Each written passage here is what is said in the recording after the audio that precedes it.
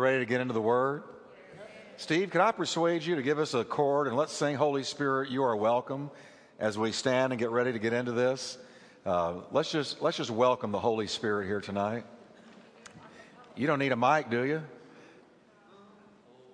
Spirit, You are welcome in this place.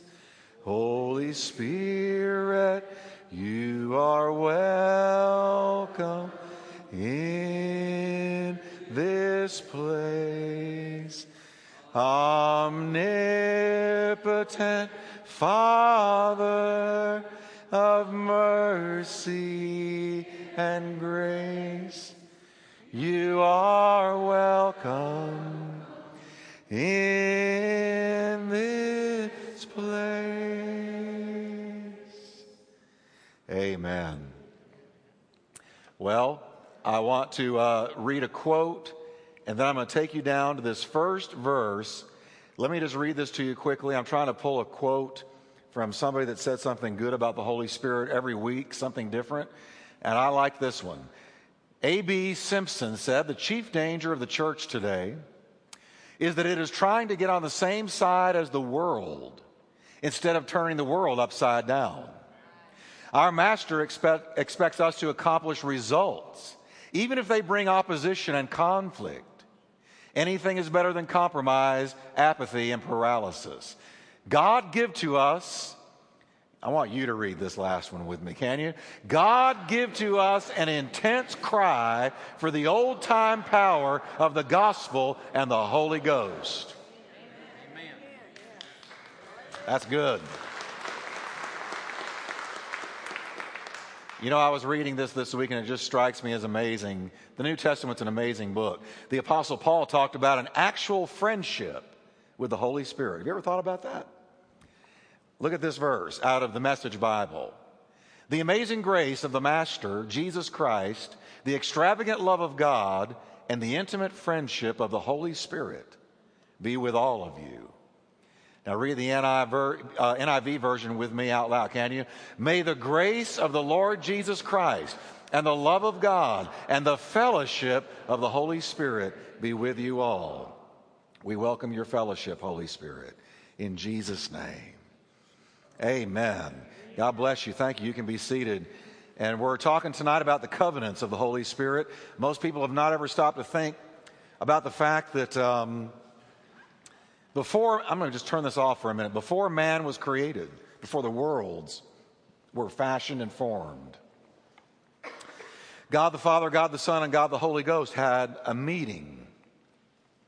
And this is in the Word of God many, many times. And in that meeting, the Father covenanted what He would do, the Son covenanted what He would do, and the Holy Spirit covenanted what He would do when it came to the salvation of mankind. The Father covenanted to send His Son. The Son covenanted to come and die. The Holy Spirit covenanted some things that we're going to see tonight. And I want you to understand that we don't stand in a testament or a covenant or an agreement written in ink. But this was covenanted by Almighty God, written in the blood of His Son, and sealed with His Holy Spirit. And so we're under covenant tonight. We're covenant people. We have a covenant God.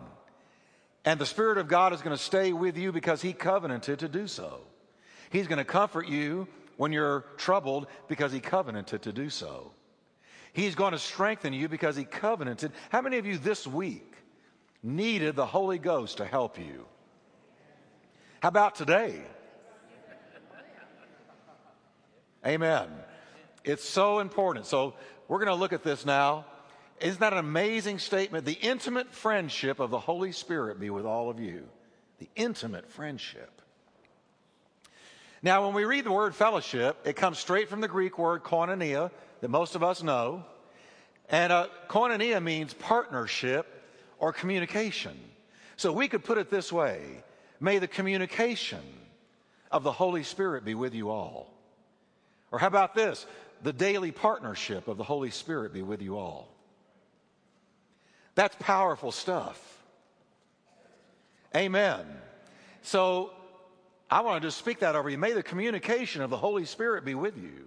Some of you are seeking guidance. Some of you are seeking wisdom. The Holy Spirit is inside of you to communicate with you.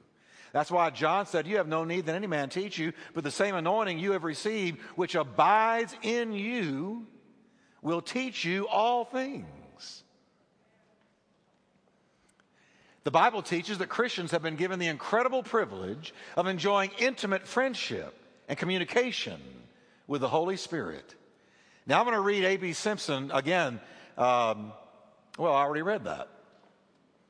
How'd that get up there again? Well, how many of you ever seen Word do strange things? All right. I have. Huh? You know what I'm talking about.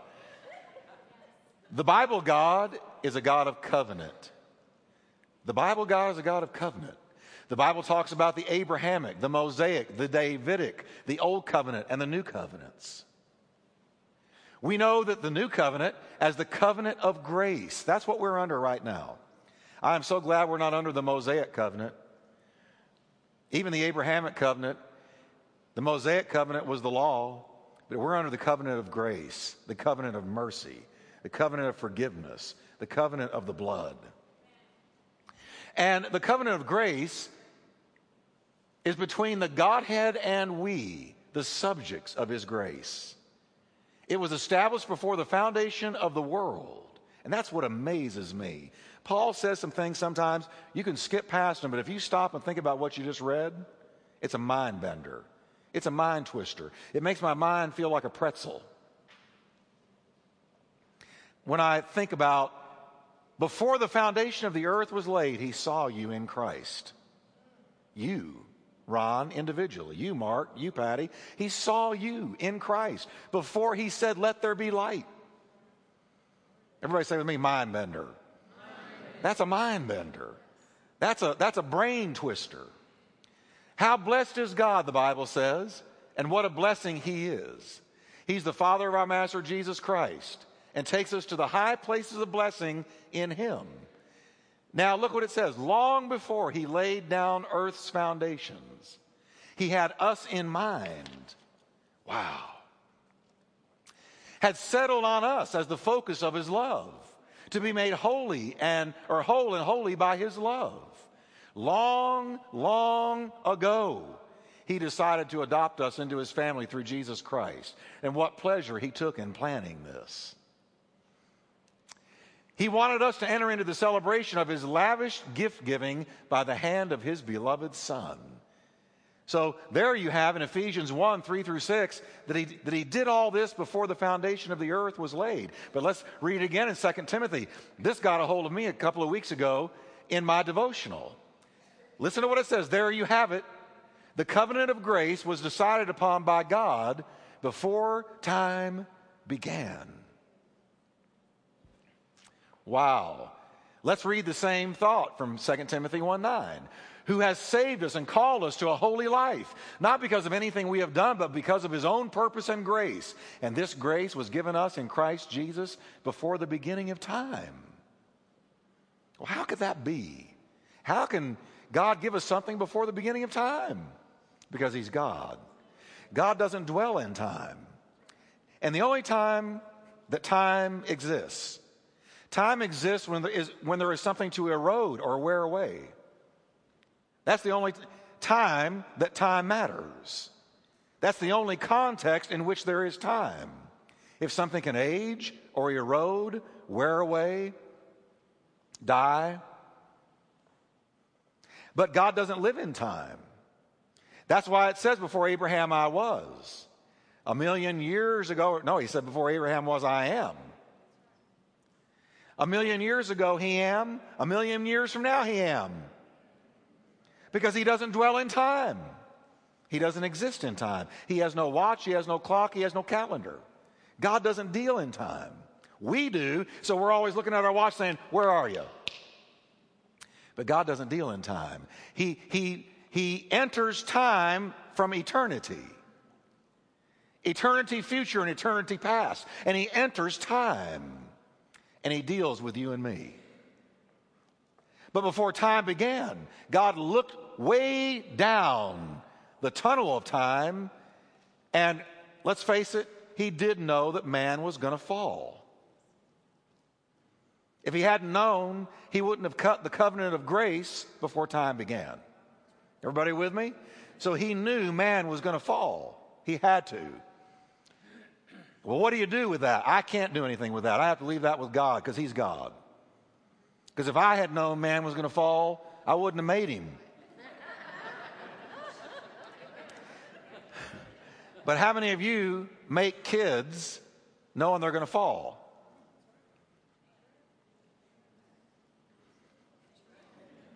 See, I don't know why he did it, but it's obvious that God knew man was going to fall, because before time began, God said, I'll send my son. The Son said, I will go. And the Holy Spirit said, I will seal them. I can't figure it all out. We're not supposed to be able to. His thoughts are not our thoughts, and his ways are not our ways. They are far beyond our finite minds. Some things you have to accept by faith. If I was God, I'd wrap this whole thing up right now. I really would. I'd wrap the whole thing up right now. I tell Kathy that all the time. We're watching something on the news. I say, if I was God, I'd wrap this whole thing up. The pain, the suffering, I don't understand it all. But we saw in the Word of God just a few weeks ago that he's waiting for just one more to repent. It was one more person to be saved. One more person to be redeemed. How many of you are okay with not understanding everything? All right, good. Good. Now look at this. Titus 1:2 says the same thing. In hope of eternal life, which God, who cannot lie, promised when? Before time began. And look, before time began, he promised that there would be a covenant of grace, and it would bring eternal life to those who turn to it, those who turn to his Son. Each person of the Godhead would have a distinct, unique role in this covenant. God would be the giver of his Son, for God so loved the world that he gave his only begotten Son. God would be the giver. The Son would shed his blood for the cleansing of our sin, bringing reconciliation. Let's read this out loud from Hebrews, can we? Wherefore, in all things it behooved him to be made like unto his brethren, that he might be a merciful and faithful high priest in things pertaining to God, to make reconciliation for the sins of the people. Before time began, the Son said, I will wrap myself in skin, and I will become a human being. And we weren't even created yet. And I will become one of them, and I will feel their pain, and I will walk in their world, and I will die for their sins. And this happened before time began. And the Holy Spirit's covenant would perform the task of regeneration. That's what he covenanted. Let's read this, can we? He saved us not on the basis of deeds which we have done in righteousness, but according to his mercy by the washing of regeneration and renewing by the Holy Spirit. That was his covenant. As persons in the Trinity, they were equal. As covenanting parties, they were also equal. They just had different functions. In terms of the Holy Spirit, we would be the beneficiaries of the covenant of grace, and the Spirit would be the applier of the benefits. The applier. How many of you remember when you said, Jesus, forgive me, how the Holy Spirit touched your heart and peace flooded your soul and something happened to you? You know what that was? That was the Holy Spirit performing the function of the applier of the benefits of the covenant of grace. Arthur Pink wrote of this great grace covenant that there should have been a covenant at all. That the three persons in the Godhead should have deigned to enter into a solemn compact on behalf of the fallen, ruined, and guilty race of mankind, should fill our minds with holy wonderment and adoration. It ought to shock us. I think sometimes we get too familiar with what we're walking in.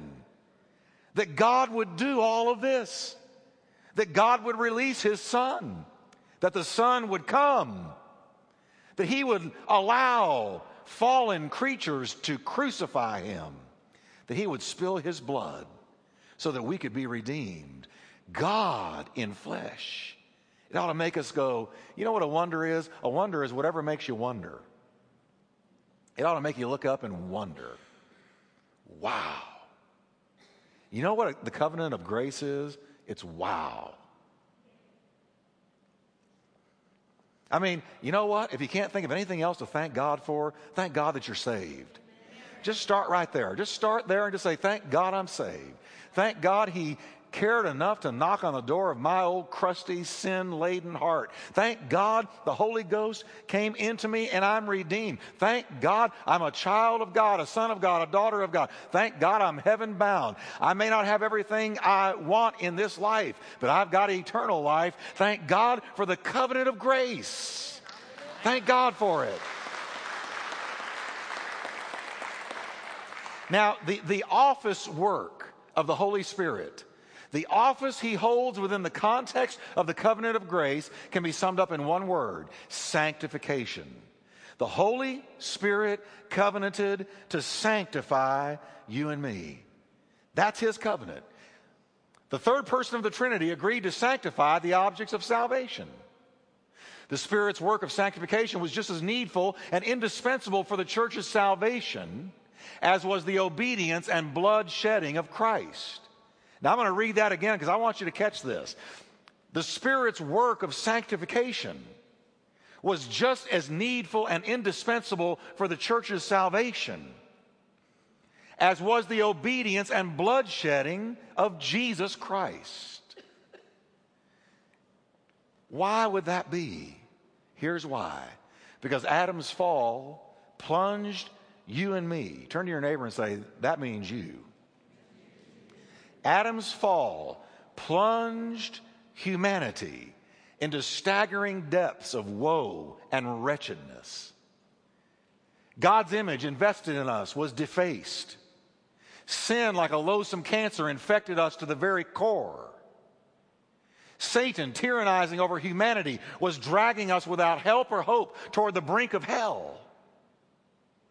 Spiritual death spread to the entire human race. We were born dead. Born dead. This is why you've got to be born twice. Because the first time you were born, as David said, I was born in sin and shaped by the mystery evil of iniquity. I was shaped by it. You don't have to teach a little child to lie, to cheat, to steal, to be selfish. What do we do as parents? The whole time we're raising them, we're trying to get them to do what's right, not what's wrong, because we're born in sin. We're born dead. That's why Jesus said, I'm telling you, you must be born twice if you're ever going to see the kingdom of God. Because your dead spirit can't enter that place called heaven. It has to be born twice. In the presence of this disaster, the Holy Spirit pledged himself to sanctify us, framing and fitting us to be partakers of holiness and live forever in God's presence. See, it took more than the blood. Now, I want you to watch this very carefully. While Christ shed blood, purchased our redemption, it would be of no avail without the sanctifying work of the Holy Spirit. Jesus' atonement was perfect, bringing to us a perfect righteousness, and it took care of the legal issue.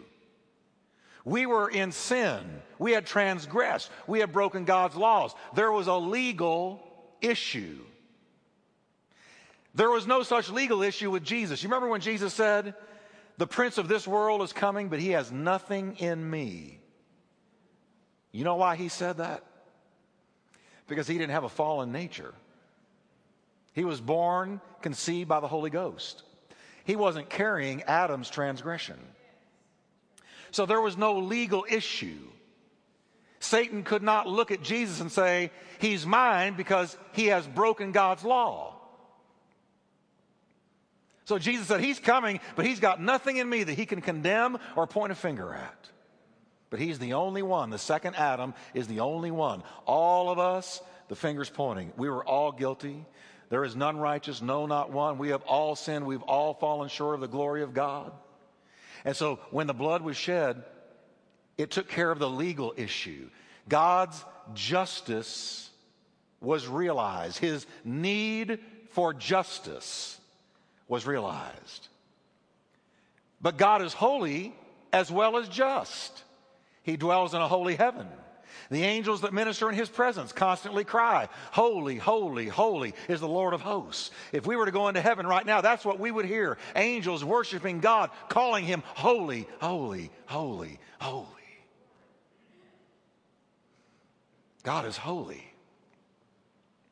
John the Revelator wrote of heaven, "There shall in no wise," watch this, "enter anything that defiles, neither whatsoever works abomination or makes a lie." So God's justice was satisfied, but our nature had to be changed. His justice was satisfied, but our nature needed to be changed. Why? Because with a fallen nature, what does it say? Nothing that defiles is going to enter that place. That's why Jesus said, "I'm telling you, truly, truly, you've got to be born twice." Because your nature's got to be changed. You know, I can't go jump in the ocean and go underwater and live down there. You know why? I'm not fitted for it. I'm not amphibious. I'm fitted for oxygen. So if you want me to go live in the ocean, you got to give me gills. You got to make me able and capable of breathing, surviving underwater. You've got to change the way I am, or I can't live under there.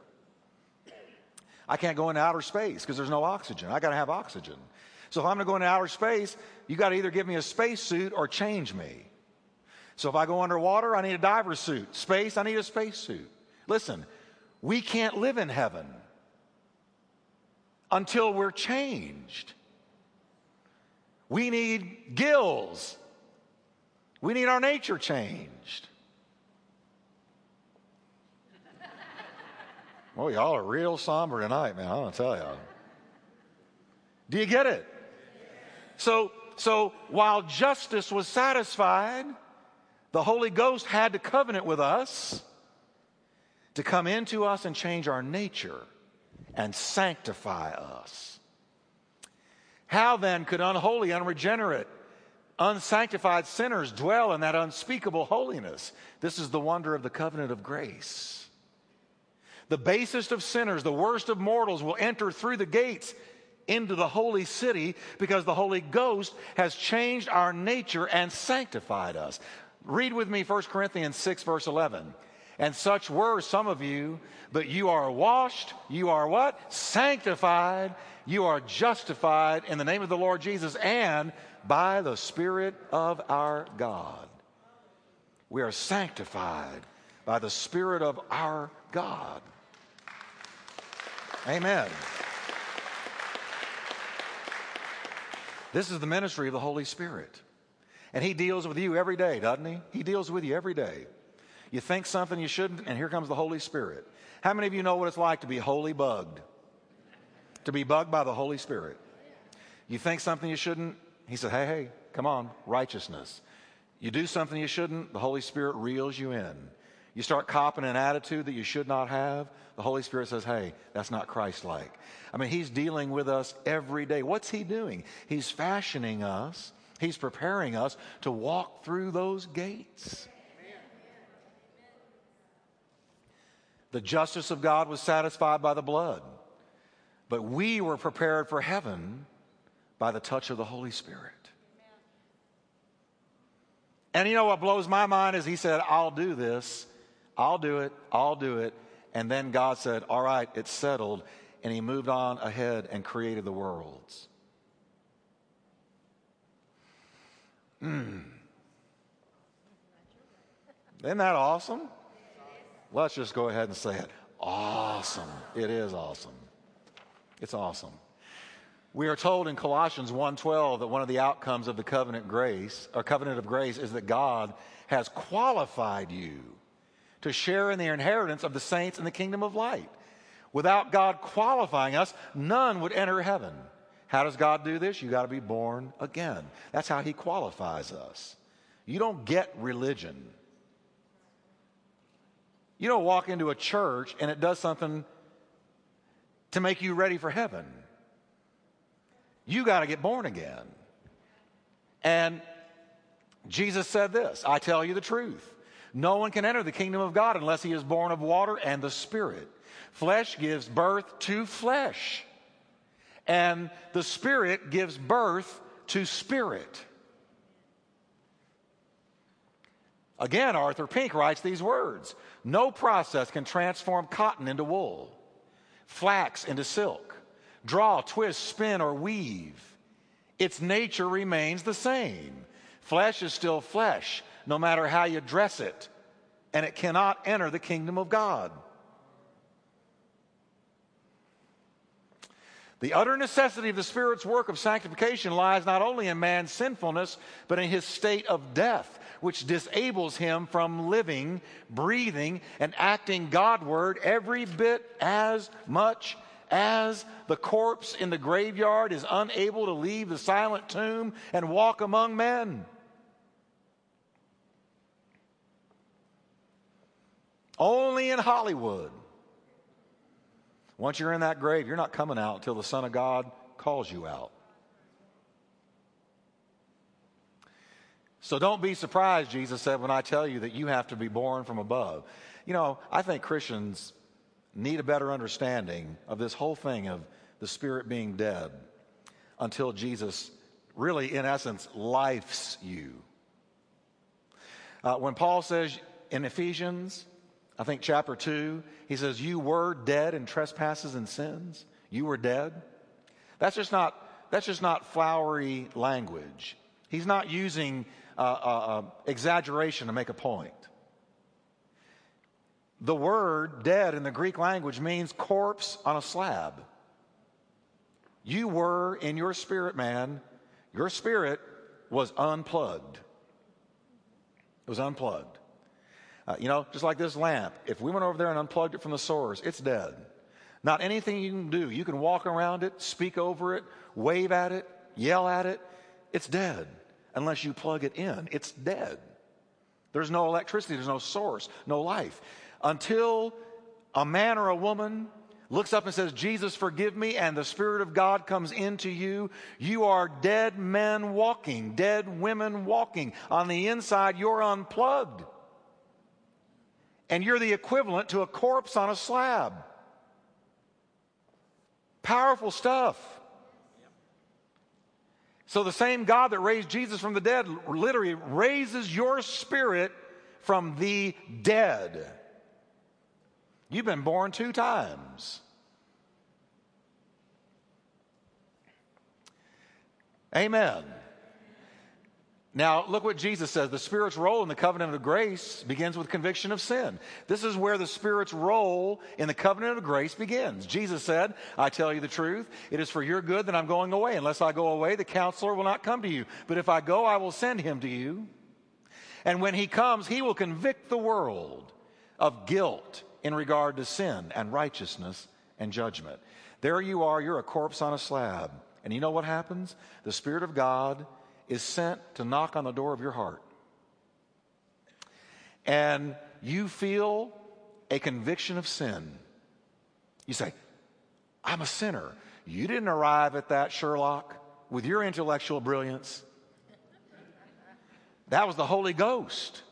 Because you'd have never known you were a corpse on a slab unless he said you're in sin. And you go, oh, I'm a sinner. That's the quickening of the Holy Ghost. It says, no man says Jesus is Lord, but by the Spirit. Jesus said, no man comes to the Father unless the Spirit draws him. So you go, oh, okay, I'm a sinner. And he convicts you of guilt. You're not just somebody who lies sometimes or cusses sometimes or, whatever. But you are guilty before God. You go, oh, that's the ministry of the Holy Spirit. I see it happen every week. I'll see people walk in. Old George Dossett there. Not old George Dossett. George Dossett. George comes. Michelle brings him to church one Sunday. He didn't want to come. He got all mad at her because she was actually coming and gasp, tithing. Right, George? What are you giving all that money for? They're probably a cult. Okay. He walked in. I stood up and I just said, Jesus is touching people. God's calling people to himself. He'd been a Vietnam helicopter pilot. And he was skeptical about the whole thing, way back on the back row. And I could feel him giving me the beam. It's sort of like a scowl. It's like, you know you're under inspection. And I gave the invitation. And he didn't plan on doing this, but he came down and gave his heart to Christ that day. And I watched the transformation. See, all it was there on the back row, the Holy Spirit went, George, you're dead in sin. You need to be saved. Call out on Christ. And he came down and he was raised from the dead. And that's how it happens.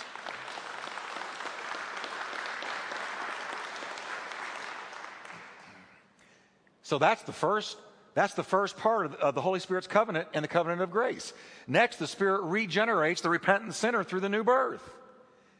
He saved us not because of righteous things we had done, but because of his mercy. He saved us through the washing of rebirth and renewal by the Holy Spirit. Regeneration, what does that mean? Regeneration means quickening. It's when you are lifed. You are raised from the dead. That's what regeneration is.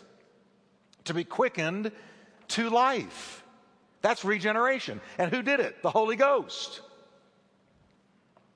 And finally, he it is who daily renews us. Because the verse continues, and renewal by who? So every day, the Holy Spirit is working in God's children to renew them. Look what it says, 2 Corinthians 4:16. Therefore, we do not lose heart, though outwardly we are wasting away, and the mirror tells us that every week.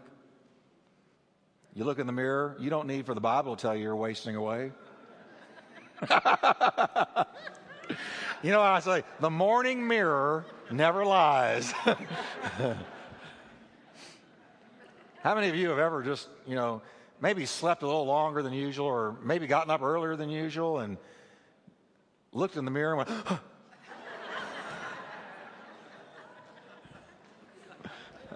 We don't need the Bible to tell us we're wasting away. Oh, you can put on the makeup. You can go get everything nipped and tucked and stretched and pulled. But listen, it's all gonna deteriorate. You can put it off a little while, but it's coming. Say, thanks a lot, Pastor Jeff. I really need it. This is edifying me. But look, here's the good news. Yet inwardly, we are being renewed every day. So that the outward man is perishing, inside you're being renewed day by day. Renewal is the act of renovation. He says, and have clothed yourselves with the new spiritual self, which is ever in the process of being renewed and remolded into fuller and more perfect knowledge, upon knowledge after the image, the likeness of him who created it. Every day, the Spirit of God especially, and I can't emphasize this enough, you've got to feed your spirit. You've got to feed your spirit. There's 2 mirrors you ought to look in every day. Look in that normal mirror, and then to build yourself up after that, look in the Word of God. Because James said this is a mirror. It's a mirror. And it shows you what you ought to be. It reflects Christ. It shows you the zits, the blemishes, the wrinkles, the things that need to be fixed, but it also shows you Christ. So you open it up and it's a mirror. And he says, don't close it and forget what you saw, but remember what you saw and walk in what you read. And if you'll feed your spirit is going to be renewed, renovated every day. The completion of his work will be in our glorification. That's going to be the completion of the Holy Spirit's work. And those he predestined, he also called. Those he called, he also justified. And those he justified, what did he do, everybody? He also glorified. So when we're presented to God in heaven, the presentation will be by the Holy Spirit. So here's what I did with them. Here's how I got them ready. Amen? Aren't they pretty? Isn't it a pretty bride? Without spot or wrinkle or any blemish. Isn't she beautiful? All right, let's stand together, can we? And read this last part out loud with me, and we're going to pray. In summary, whether the Spirit is convicting us, working repentance in our hearts, breathing on us the spirit of prayer, or taking the things of Christ and revealing them to us through the Word, he is discharging his covenant offices. Praise God. Father, I just thank you. The Holy Spirit is doing an awesome work in us. We want to just pause and thank you, Lord, that you, before the worlds were fashioned, said, I will go and I will die for them. And we thank you, Holy Spirit, that you said, I will sanctify them. I will quicken them. I will raise them from the spiritual dead. And that you have done, Lord. And we thank you for it. Now, Lord, may the communication and the fellowship of the Spirit of God be with everyone in this sanctuary and everyone listening by radio. May the Spirit of God be communicating, fellowshipping with us. And we thank you for that daily renewal. In Jesus' name. Can you just lift your hands? If you're just say, Lord, I yield to the ministry of the Holy Spirit. I yield to the ministry of the Holy Spirit. Help me to flow in your gifting. Help me to flow in the purpose of Christ for me. Thank you, Lord. Now, I feel impressed while we're just in this moment of prayer. I want you to pray this. Say, Lord, unstop my ears so that I can hear the Spirit of God speaking to my spirit. In Jesus' name. Amen. Thank you, Lord. Give the Lord a hand, can we? Thank you, Lord. Thank you, Lord. Thank you.